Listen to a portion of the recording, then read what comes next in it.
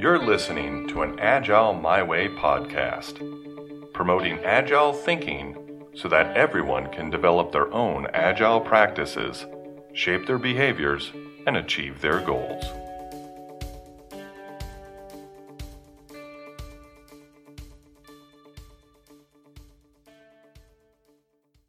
Welcome to the Agile My Way podcast.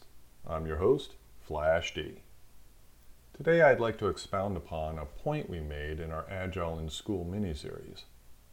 In part one of the series, we dove into one of the most important concepts of Agile, completion of work. From that post, we've received requests asking us to elaborate on the term definition of done. Our guest comments have ranged from beginners who are trying to get their minds wrapped around the term to professionals who've offered up their official definitions.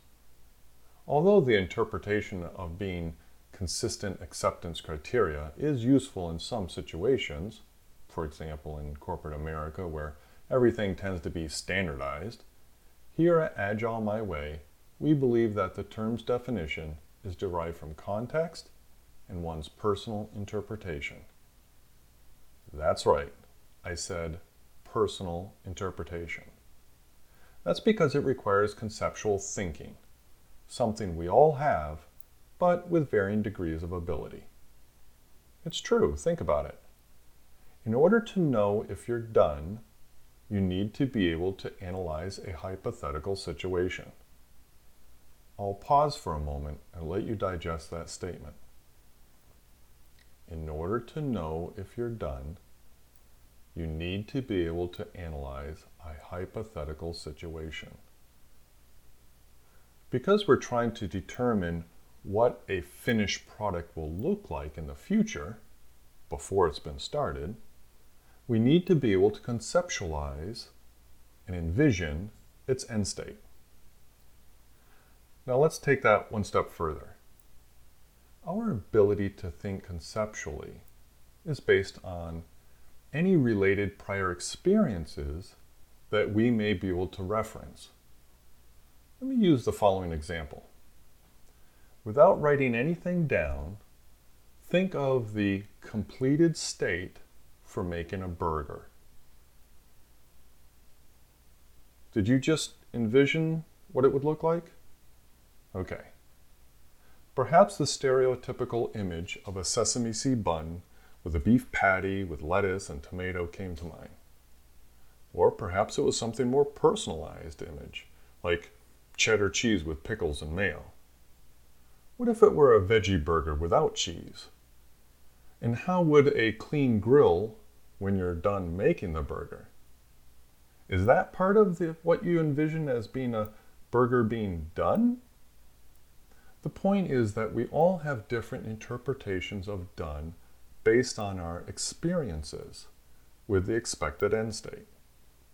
So, what happens when the desired end state is unknown? How do we know we've achieved 100% success if we don't have any prior experience in what needs to be delivered? Remember, the toughest decisions are those you haven't made.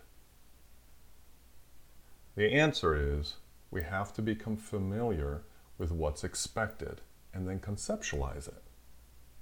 This means that at work, team needs to have direct relationship with their customers. In school, students need to have a clear understanding of their education. At home, family members need to have an open and honest relationship with an established code of conduct. If there's an abundance of experience, then conceptualizing the end state is easy. However, if there's a lack of experience, there is uncertainty. And uncertainty means that the definition of done will undoubtedly change. Further, if we know that there will be change, we have to build in redefining our definition of complete while we're working towards the end state. Which brings us back to the statement, the term's definition is derived from context and one's personal interpretation. It's important that we know when one's achieved our successes, but that definition of done will vary between successes and should be revisited while working on the success. For this reason, we recommend steering clear of the traditional definition of done, where it's documented before you start the work, and adapting to more of a practical approach. Because we're not sure what the end state should look like while we're working on something, when we lack prior experience, it's better to focus on ways to confirm completion of success than to predictively state how it's envisioned.